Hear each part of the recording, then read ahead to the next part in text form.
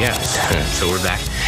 Today we are actually talking to a law professor at TCU, and we're going to be talking about social media, censorship, specifically in recent weeks. The Joe Rogan Spotify controversy has come up.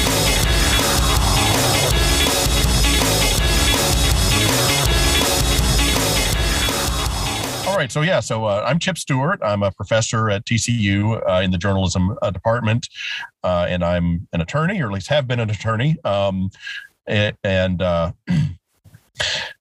worked as a journalist for several years, worked as a lawyer, came back to newsrooms, and I've been teaching journalism in some form or fashion for about 20 years now. My main focus is on media law, the First Amendment, free speech, copyright, social media, that sort of thing. Excellent. Well, that's a great segue into kind of where we went and started. But before I do that, I wanted to introduce you to my colleague, Tim Molina, who is actually the department coordinator for Mass Comm at Northwest Vista. But feel free, Tim, to introduce yourself. Sure. Pleasure to have you, Chip. Thanks for being here with us on our little podcast that we have for students and faculty alike that are interested in various topics that we explore in Mass Comm. So thanks for being here. Great. Nice to meet you, Tim. Yeah. So the kind of the first question we had that you set us up nicely for. So what interested you in teaching? What got you started in the profession of teaching? It's interesting. I kind of backed into it. So it was in 2000, my wife and I moved to Columbia, Missouri. She's a pediatrician, so she was going to do her residency there. And it's while I was coming out of, while I was working as an attorney in Texas, because I only practiced for a couple of years, I had to take the bar exam up there. And while I was waiting on bar exam results, an old friend of mine who taught at the journalism school and who I knew from newsrooms as well, asked if I might want to come on board there at the Columbia Missourian, which is edited by faculty, but the students are the reporters, and join up as an editor, maybe work on a master's, see if I liked it. And so I did that, thinking, well, maybe I'll do this for a year, see how it goes. And I mean, first week of teaching, just fell in love with it. Was really interested in working with the students on writing and journalism and reporting. And I don't know, took that first master's class, and it took me about 4 years to finish my master's while working as a full-time editor at the paper at the Missourian, and decided to stick around for my PhD and teach some more, and actually got in the classroom and really loved it. And so I got a chance to teach full-time at TCU. That was in 2007, to come in and teach the media law classes there, and I've been here ever since. Awesome. Excellent. That's great. So 2007 is when you started teaching, I guess. So we did overlap a little bit. I was at the end of my, cause I graduated in 2009, but okay. So I was at the end of my kind of reign. I had already taken the media law classes that I needed to take. Right. It was definitely not my focus. So what's funny is that one of my students then, Patty Zamaripa, was she was in like my second or my first year. I think she was in my class, and now she's one of our professors in our department. So yeah, one of my former students at TCU is now one of my professor colleagues at TCU. That's awesome. That's great. Very old. Yeah. Well, it makes you feel old, but I think as an alumni, that makes me feel good in regards to, TCU giving their own education the stamp of approval in regards to hiring their graduates. I think that's great. You see that a lot too, in public schools that hire their graduates and things like that. So that's really great. So awesome. So let's see. So where should we get started? So it's interesting actually that you have such a background in journalism. So to kind of bring you up to speed on something that's going on here locally. So Northwest Vista is a part of the Alamo Colleges, which is a greater body, kind of like a public school district. All of the colleges manage autonomously, but they're all a part of the same district. So the kind of the namesake, so to speak, of the colleges, San Antonio College, SAC, had a journalism department. Still has a journalism department. But there have been several faculty that have actually retired, and a lot of local journalists came out of the journalism department there at the community college. And so there was this huge outcry on because they had announced that they weren't going to publish the physical newspaper anymore, which apparently had been published for 90 some odd years. And so it's interesting that you talk about that. And so it would be interesting to get your perspective on kind of, why journalism is still such an important and relevant, and especially student newspapers are such an important and relevant facet in educating students, journalism students specifically. Yeah, it is really important. And one thing that's interesting, of course, there's been a lot of talk about the Texas A&M situation recently where A&M, basically their chancellor, announced they were going to kill the print edition of the Battalion, their long-running print edition. And that's been going around in student newsrooms a lot in the last few years, unfortunately. But let's first off just talk about the value to a community that a print newspaper, whether it's daily or 3 times a week or weekly, it gets picked up and it gets read. It still has value that they still sell ads. They usually are self-sustaining when it comes to their ad sales. And if they're not, it's because they're not trying hard enough. That you can make money on a print newspaper because the ad space still matters. It's still a valuable source of information for the community. So even regardless of the educational aspect of it, it's still valuable to a community. Just like a small community is better off with a weekly newspaper than a blog or a website. Just an institution that's job is to cover the community and that people turn to. So it starts out just by having value at that, but definitely as a teaching tool. Of course, my background was as a student media reporter and editor. I started out in sports. I was actually on our board. I went to SMU undergraduate, and I was on our board of directors. We were an independent operation at the time. And we've seen a lot of newspapers transition from 3 or 4 days a week to 2 days a week to 1 day a week to online fully. You'll lose a little bit when you lose the print edition because the deadline pressure isn't there. The idea that I need to get this thing written tonight for tomorrow's paper, as opposed to, I can write in a couple days for next week's paper. And if I get up on the website 12 hours later, that's fine. You lose a little bit in terms of practice, getting you ready to work on a deadline and to organize yourself and deal with the problem solving skills and that sort of stuff. But it's still an essential thing that I think students and journalism departments provide. And it's not just about journalism. I mean, obviously I'm biased. I think journalism is core to democracy. I think most philosophers and theorists hold that as well. But when you think of the skills that journalists teach or journalism schools teach, interviewing, negotiation, dealing with deadlines, writing under pressure, writing simply, writing clearly, critical thinking skills, problem solving skills. These are things that carry with you whatever field you go into. Mm-hmm. And so it's a great degree, a great major, great minor, and a lot of those experiences are built in student newsrooms. So it's a great asset for a student community beyond just what it serves for informing the public. Great.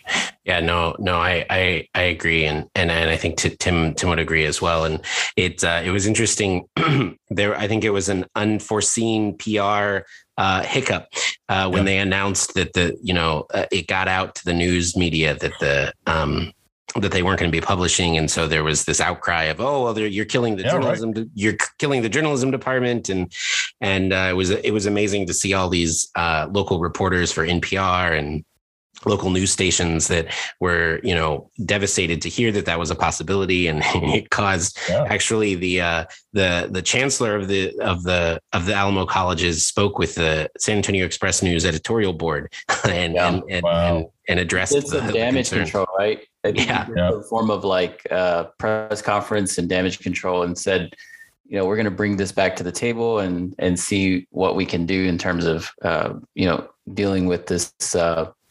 Sort of convergence of media and how, we can take it the next step. And the idea was to bring in the other colleges as well. So that's interesting that you brought that up. And I'm curious when we're going to see it or hear about a meeting for that. So I see. Does TCU have something of that nature? Do they have a student press? Yeah, we do. We have a student newspaper. It's probably the Daily Skiff when Mark was there. It's now TCU 360 is our media operations. We publish the Weekly Skiff. It's a weekly tabloid, kind of more focused on. It's got some student. Like student government goings on and that sort of stuff around campus, but I'd say it's more focused on kind of entertainment and sports and that sort of stuff. I teach our sports writing classes, and so a lot of our content will go into that as features and that sort of stuff. But yeah, we do have a weekly print edition plus daily 24/7 student media website as well, and that's worked pretty well. I think we've done that 7 or 8 years now. We went to the weekly publication. It's not independent. It is published by the university, but generally the university has been pretty hands-off. They let the student media director and the students run the operations of it. It's good to know. Okay. Yeah, that's great. So that segues kind of in regards to censorship and hands-off leading of the paper. That kind of segues nicely into kind of the main reason that we kind of wanted to talk to you and give information to our students was we really wanted to talk to censorship, specifically in social media. It's come up so often in the last 5 years, especially with, Donald Trump being banned from Twitter and other individuals being kicked off of Twitter, various places. But the most recent thing that's popped up is this case with Joe Rogan and Spotify. Right. It seems that there are some clear differences in regards to how the Joe Rogan Spotify case or incident, looks at, for example, the Trump being kicked off of Twitter. So can you spend a minute kind of talking about how that case is different than, Trump being kicked off of a different social media platform, or a different individual user being kicked off of a social media platform? Yeah, sure. I mean, first things first, obviously Joe Rogan hasn't been kicked off anything, right? So absolutely, right. He still got his contract, his exclusive deal with Spotify. So I think they removed some old episodes, right, that in which he said racist stuff and other unfortunate things, right? So that's the extent to which he's been canceled, right? Quotation, end quotation, canceled. Is that they deleted some old things from archives that were, rude, and which is, totally within their power, right? That and so some of this is that, Joe Rogan is a hugely valuable property, and Spotify knew that, so they paid him a huge. I think they realize now it's like a $200 million contract, an exclusive deal to broadcast his podcast. Or to air his podcast, to host his podcast. So in a way, he's really an employee of theirs. At least he's on a contract with them. They've got expectations and obligations. If they were to break the deal, they probably owe him some money, right? Or he could up and leave. He probably owe them some money, take a buyout, and go take a show somewhere else. That's just the free market, right? That's the marketplace of ideas, that they're a private actor and can terminate a show. No First Amendment issues are harmed here because they're a private company, right? They're not the government. If the government were to come in and say, you have to take Joe Rogan off the air because he's spreading vaccine misinformation, yeah, that'd be a First Amendment issue. In fact, there are bills out there right now that I think Amy Klobuchar out of Minnesota has a bill that would bar social media networks from spreading vaccine misinformation. It violates the First Amendment, right? The government can't do that. The government can't come in and tell you have to bar stuff we say is false, which sounds great when you agree with who's making that decision, but what when you don't, right? Would you like Donald Trump to come in and tell you that you can't spread health misinformation, because his health information is a lot different than maybe what a mainstream person would be? So we don't want the government coming in and dictating that. But that's not what's happening here, right? This is a private company, Spotify, determining whether to keep paying a guy to exclusively host his podcast or not. If they say no, he hasn't been censored by any conventional sense. They just said basically go take your show somewhere else, and he would, and he'd have an audience. But they didn't, because he's a valuable property. People dial in or tune in to listen to that. Still talking old school technology, right? Nobody dials into anything, but they tune in to listen to it, right? They tune in, yeah. So he's it's a private company making a private decision. They made a private decision to remove things from archives, just like Dr. Seuss's family said, let's not publish the old racist books, right? Or the ones with the bad racial imagery, or, Disney making it impossible to watch Song of the South, right? You can get those things on a VHS somewhere, maybe, or a bootleg copy. But they said that we don't think that hangs with our modern view of what society would like to see. So we're not going to show it anymore. Private business decision. They can do that. Yeah, great. So something that comes up in our classes, especially when talking about censorship and social media, and I feel like the last time I taught in person was the last presidential election year. The last one before that. 2016, 2016. And so that was a really big issue in regards to what was being spread on Facebook, and what could you and could you not say, and could Facebook take you down, and where some of the legality in all of this kind of boils down is really looking at Section 230 of the Communications Decency Act. And so I actually, and I think Tim has used it before too, we use a clip, the comedian / pun, I don't know what to call him exactly, but Hasan Minhaj created a show called Patriot Act that actually did a really good job of kind of diving into some of these things and boiling it down to, the common language and for the commoners, and made it entertaining. And that was nice. So very Jon Stewart-esque, I guess. So we play a clip of that. So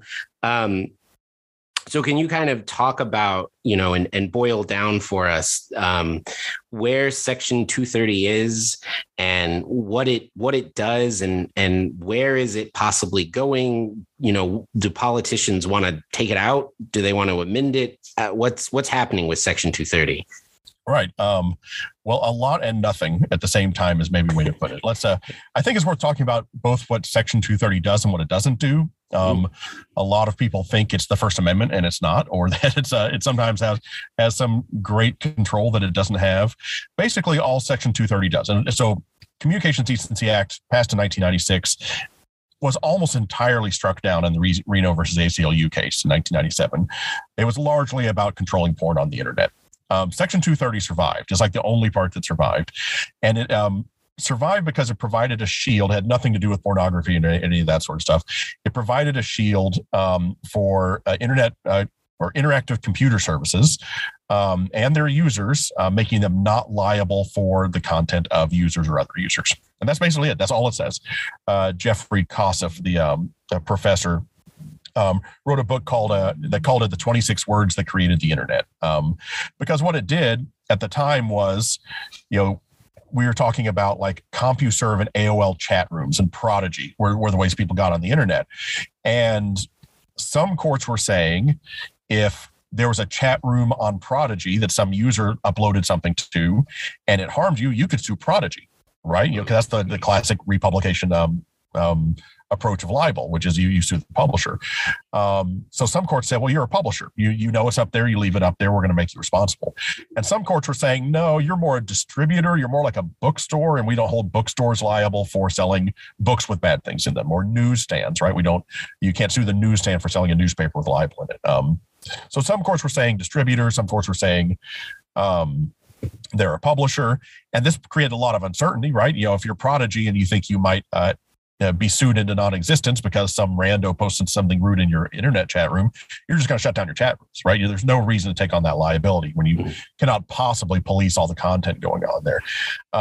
So Section 230 was meant to deal with that. Basically, Congress said websites are not going to be responsible. Interactive computer services are not going to be responsible for the acts of their users. Just blanket shield of liability. If they edit and take things down, not responsible. If they leave them up, not responsible. If they act in good faith, not responsible. If they don't act in good faith, not responsible, right? It's just a blanket shield for content posted by users. And we couldn't have YouTube or Facebook or Google or any of these sorts of things if not for Section 230 in the early days, because they all would have been crippled in terms of liability. There's a reason all these companies were founded in the United States. So that's what 230 did and continues to do. It provides a shield for liability for all of these companies, as giant as they've gotten, for the acts of their users. So you say something rude about me on Facebook, I can sue you, but I can't sue Facebook, right? They're not responsible. Even if it's terrible and Facebook knows about it and they don't take it down, they're still not liable, right? This just happened last week. Donald Trump sued Twitter, saying for violating their terms and saying they violated his First Amendment rights. It doesn't matter. They can do that. They're a private company, right? And if somebody goes on Twitter and says bad things about Donald Trump, he can't sue Twitter for it, right? Go sue that person. So that's Section 230. There are a lot of efforts to reform or repeal it. I actually counted while I was writing something the other day. There were 18 bills in 2020, none passed. There are 18 more bills right now. None are any threat to pass that would repeal or heavily reform Section 230. The reason they won't pass is, well, some people want it, on the conservative side. Republicans want it because they say they're being censored, right? That their leader, Donald Trump, has been removed from Twitter and Facebook, and they want him back on there.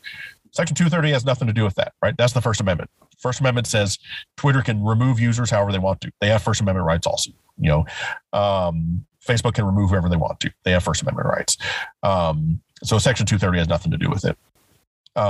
So they want to force companies to carry conservative users, and the First Amendment would already bar it. They'd all be struck down if they passed, and they won't pass. Democrats wanted to make companies liable for spreading misinformation, right? Whether it's about the 2016 election or the 2020 election, or Russia or Ukraine or bots or foreign bad actors. Also protected by the First Amendment, right?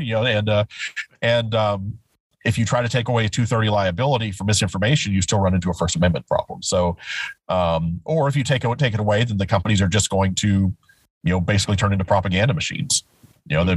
Why would you run anything that gives you the risk of being sued? So they're going to be very, very cautious. You'll see an internet that looks a lot like it does in China, which is only official, non-dangerous things are allowed to be permitted on the internet, right? So, there's not a majority to accept either of these views. States have tried.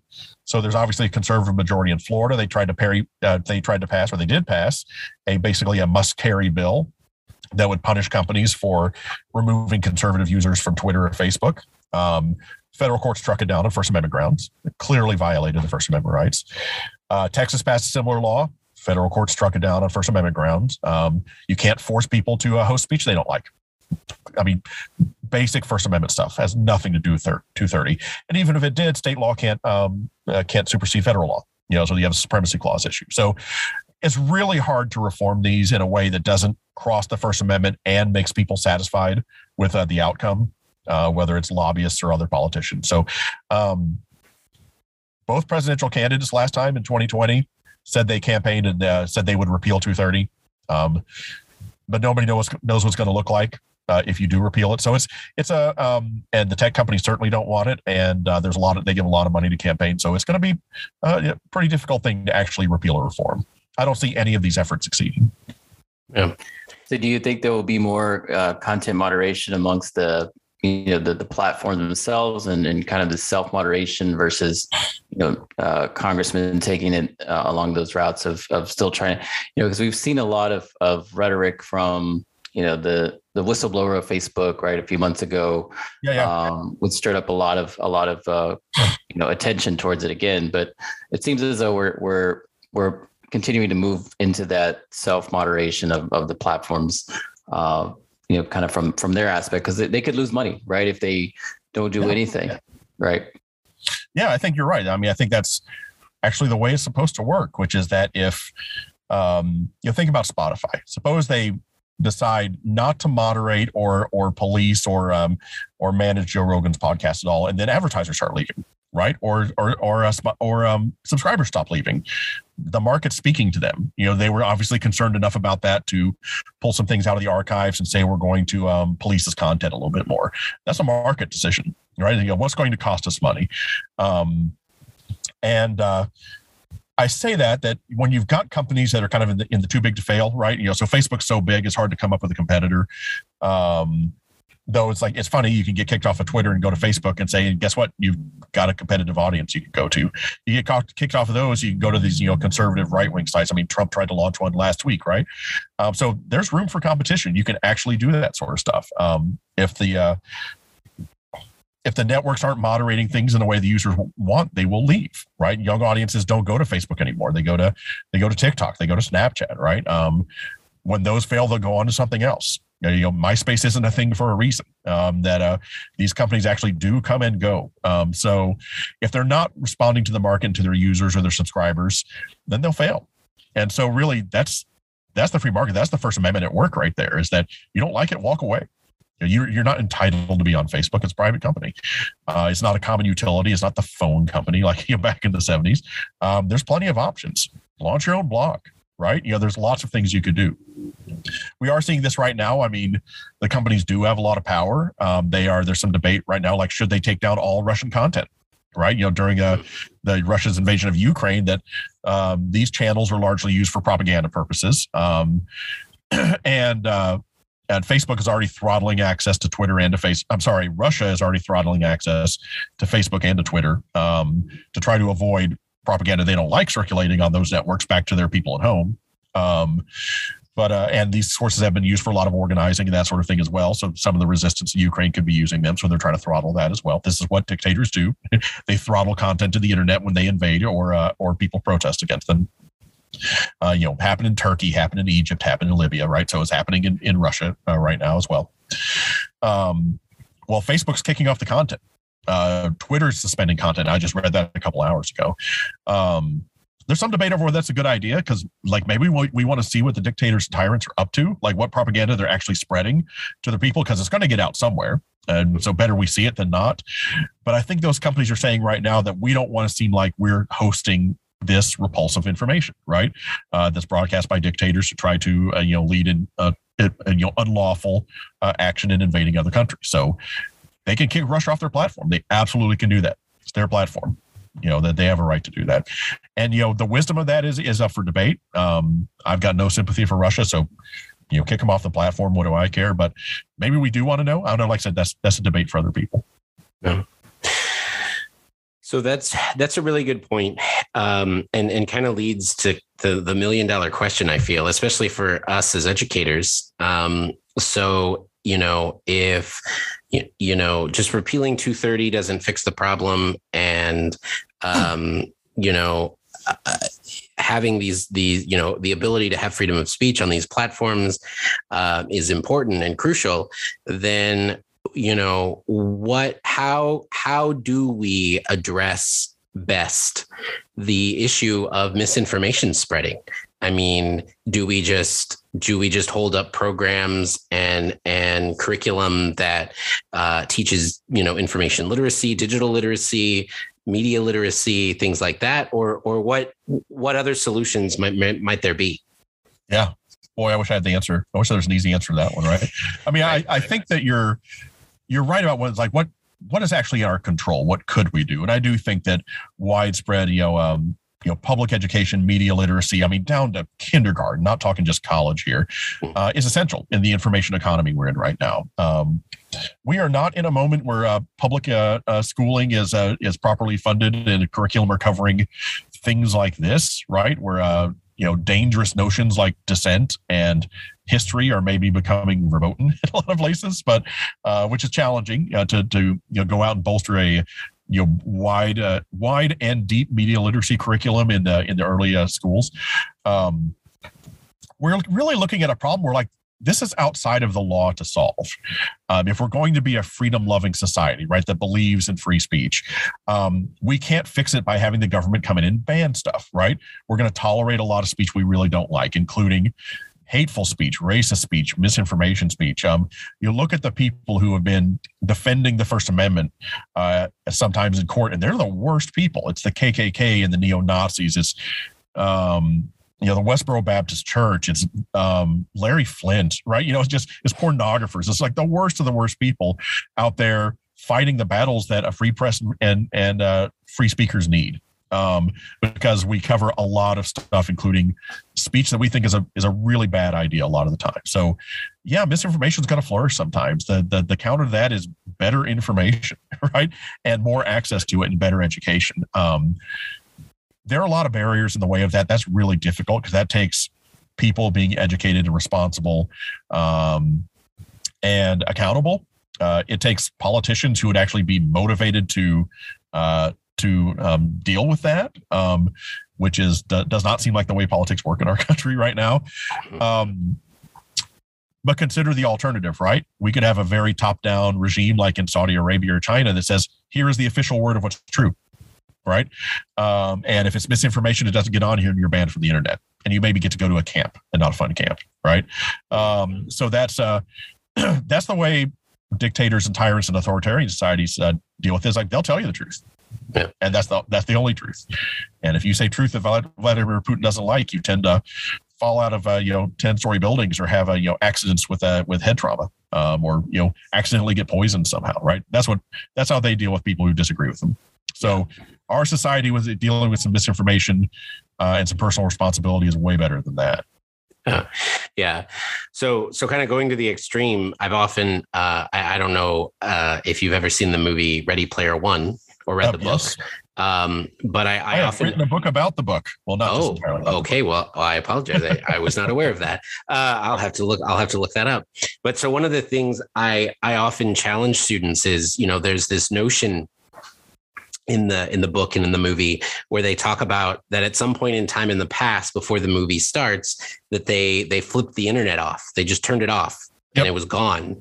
And, so I ask them to say what would happen, like what would need to happen for us to get there, but then also what would come after that?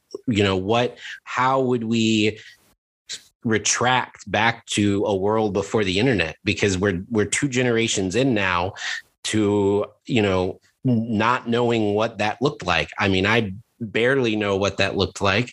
And our students definitely have no idea what that looks like. So I would be curious to hear kind of your response to that or. Yeah. Like if you had an internet kill switch, right? And that's what all gone. They have in at the tail end of Ready Player One, they have a kill switch for the Oasis. They actually bring it back in Ready Player Two, a kill switch. I don't know if you read the new book, but same sort of idea, which is if this great massive widespread use of technology that has so many good uses turns out to be not worth it, you can just kill it, right? And maybe that's going to be okay. And they have philosophical debates about whether to do that. I think another good example is Station 11. I actually haven't watched the show, but have you read the book? It's about a society was oddly enough, a pandemic hits and wipes out a lot of the population around the world. This was written about 5 years ago. And but it also wipes out all technology. Basically all electricity goes. So you're in a post-digital society.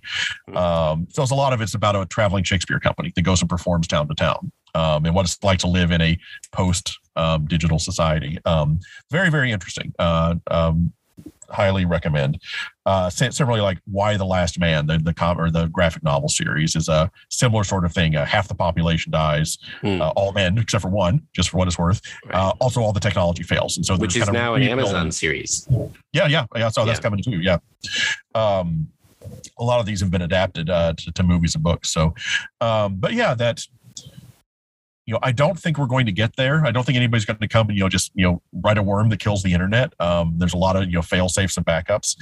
But if they did, first off, I think something would probably pop up to replace it and maybe it would be better. I guess we'd see. But there's some value into unplugging, right? We all talk about having these breaks saying, I'm going to go off the grid for a week, right? It's really pleasant. I don't know if any of y'all have experienced this. Yeah.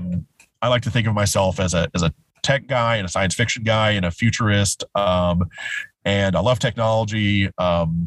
And sometimes I just like to get my newspaper in the morning and sit there off the grid and read, and do my crossword puzzle and print and read books. It's just really, really pleasant. And I feel like I still get plenty of information. I'm not misinformed or underinformed. And rather than texting or emailing people, you can actually go and talk to them, right? Sometimes that's just nice. So there's, we'd be fine. We'd survive. We'd find a way. I don't think any internet or tech would stay down for too long. But if Facebook disappeared tomorrow, we'd adapt and find something else, right? That's got to be terrifying to Facebook. Twitter vanished. We'd find something else to do, right? YouTube vanished. We'd find something else to do. So yeah, it's we're adaptable. We'll find ways to communicate. That communication is just a core bit of who we are as human beings. And so it's, we find ways to do it. maybe good. Yeah. So I suppose based on what you're saying, we can use one movie line to reflect on another, and as Ian Malcolm said, life will find a way. Exactly. Right. Well, we're already onto the metaverse, which is something that I've been, studying and reading about. It's a interesting concept, right? And I'm curious, Chip, what are your thoughts on the metaverse as we move into the next 5 years? Right. The viewers at home or listeners at home won't be able to see the big grin on my face, right? I'm skeptical because it's run by Facebook, which is was very good at doing one thing and has not been very good at expanding that. That any of their new products are things they bought up from other people, and maybe they could pull it off. They certainly have the wealth and investment that if somebody can pull it off, maybe Facebook can. But I think some of us are spoiled by the Oasis, like the stuff we read in science fiction, by Snow Crash, by Neuromancer, right? These alternate realities we get to go live in, and they're somewhat utopian with a nasty bent to them, right? Sometimes, and but they're interesting and they're fun, right? In these versions we get to read about, and the Facebook one seems like kind of dull, right? It's like Second Life. That great, you get to go have meetings as an avatar. Oh, who wants more meetings, right? That actually sounds dreadful. So unless they're able to offer features that make their life better than real life, I think they've got a real uphill battle. And I certainly don't have confidence that the people on Facebook could do that, right, with the leadership they have. Could it happen? I mean, I think AR might be better than VR. So augmented reality we have, whether it's something as fun and silly as like Pokemon Go, but where you can play games and interact with the environment around you. I was said early adopter. I had Google Glass for a bit, and that was some of the thought was you could develop apps that would make you be able to see the world in a different way, and it was kind of cool. It also had a lousy battery and burned the side of your head if you left it on too long. So you had flaws. The tech wasn't there yet. But maybe something like that would be interesting. There's a lot to be worth living in the real world, though. And I think we're finding that tech doesn't solve any of those problems. And until we can deal with that, I don't see the value in going into a fake world. Maybe some people would find it really attractive. Sure, you're right. There might be some fun in there. I might be too old to enjoy it, but maybe younger people will enjoy it. But I love Ready Player One. I love the idea of the Oasis. Again, I love Snow Crash, love Neuromancer. I think they're pretty exciting things. Rainbow's Edge by Vernor Vinge. I mean, the great examples of AR and VR out there, but the tech isn't there to make it valuable yet. And I don't know if the creative mind that could actually make it work are in place to do that. Okay, fun side note. Do you remember in Ready Player One who was elected to be the presidents, the co-presidents of the Oasis? Oh no, I don't remember. It's two people. It's Cory Doctorow and Wil Wheaton.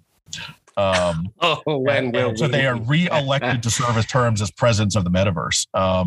And if it was run by Cory Doctorow and Wil Wheaton, well, that'd be a hell of a fun place, right? I would be a lot more excited to live in that world than in whatever Facebook's got together. So, so maybe it's that kind of leadership. Also very funny because Wil Wheaton narrated the audiobook version, and he has his own name on there. I may have to go download that. I highly recommend the audiobook version. It's great fun. Yeah. My or most of my reference recently to Wil Wheaton is, of course, all of the cameos he did on The Big Bang Theory. Of course, yes, right. So yeah, Star Trek fans unite. He's a wonderful audiobook narrator. I believe that. Yeah. So taking a little bit of a step back, kind of coming full circle, we started talking about how you got interested in teaching and something that actually kind of came of this podcast that wasn't what we had intended on necessarily was most of the people that we talked to address specifically our students and talk about, how they were a student and how they came to be where they are. And so if there are students out there that are really interested in media law and really want to know more about it, what are some, besides just teaching, what are some career paths that they could take if they're really interested in media law, especially too, if maybe they don't want to go to law school, but they're really interested in the concepts and talking about it. What are some places where they could go to flex those skills or that interest? Right. Well, obviously, as a higher education person, I'm a fan of higher education. So, and I would, if you're really interested in this and want a career actually in law, like you go to law school for that, right? And there are programs that have some good emphasis in media and entertainment law and that sort of thing, and clinics and whatnot. And I'm glad to talk to people. If y'all have students who are interested, I can, try to make some references there. There are a lot of good graduate programs out there as well. Shorter ones, like 1 or 2 years. You might be able to get an assistantship as well. That are like a master's programs that focus on media law or have a media law faculty that do a lot of the teaching in it. So that would be North Carolina has a good program. Florida has a good program along those lines. LSU, Penn State. So there are good programs out there that you could go to that have faculty with interest and do research and writing in that area. So if you're interested in more school, that would be a way to go about it. You don't have to be a lawyer or have a master's or a PhD or anything to be interested in this stuff, though, right? I think it's really valuable for anybody to go out and learn about the field, learn about, the First Amendment, free speech, and copyright. They're hugely valuable skills. If you're going to be doing any type of communicating, public communication, whether you're a teacher, if you're working in ad PR, if you're working in journalism, marketing, really, any of these areas, having some knowledge of what can I publish and what can I get in trouble for and what clearances and rights do I need to get is a good skill to have, because everybody has the access to go out and communicate and publish in the palm of their hand today. So having some of those skills is a good thing to have. Definitely take your class in college on it. If you're not a major minor, see if you can get into it. There are good podcasts out there. Ken White has the Make No Law podcast he's done. He's an attorney, a First Amendment attorney out of Los Angeles. He's at Pope Hat on Twitter. And there's a big media law community out there on Twitter, especially, that I know of, that regularly writes and blogs and podcasts about this sort of stuff. So you can just become, interactive with these people, and they're usually kind of pretty excited to talk to people about weird First Amendment free speech stuff. Awesome. Cool. So I think to kind of conclude, the last kind of question we wanted to get at is, so I know Tim and I as faculty, we're being video bombed here by my kid in the back seat. So no worries. So Tim and I have my kid would have been done by now, right? Have fun stories to tell. Success stories, I guess, about, things that's we students talk about or that they're surprised about. So, students probably walk into your class because maybe it's a requirement, maybe they're interested in it, maybe a little bit of both. But what's the most surprising or thing that a student has come to you and been like, whoa, I didn't know that blank, like, that's amazing. Like, I didn't, what preconceived notions have really expanded their universe. Right. that you were sort of surprised about, like, whoa, how did you not know that? Or that's interesting. Yeah.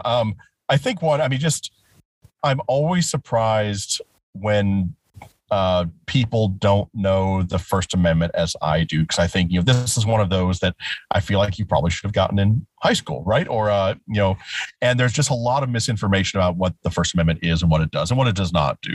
And a lot of this idea that the First Amendment says says that I can say whatever I want to without consequence. Well, no, it doesn't. It means you can say whatever you want to, and it's very hard for the government to do anything about it, right? But the First Amendment says that you can, if you say things your employer doesn't like, they generally can fire you for that, right? That is a market-based response. And if your employer is not the government, there's not a lot you can do about it. So, the First Amendment right is doesn't work that way. The other is that the First Amendment is not a right not to be offended.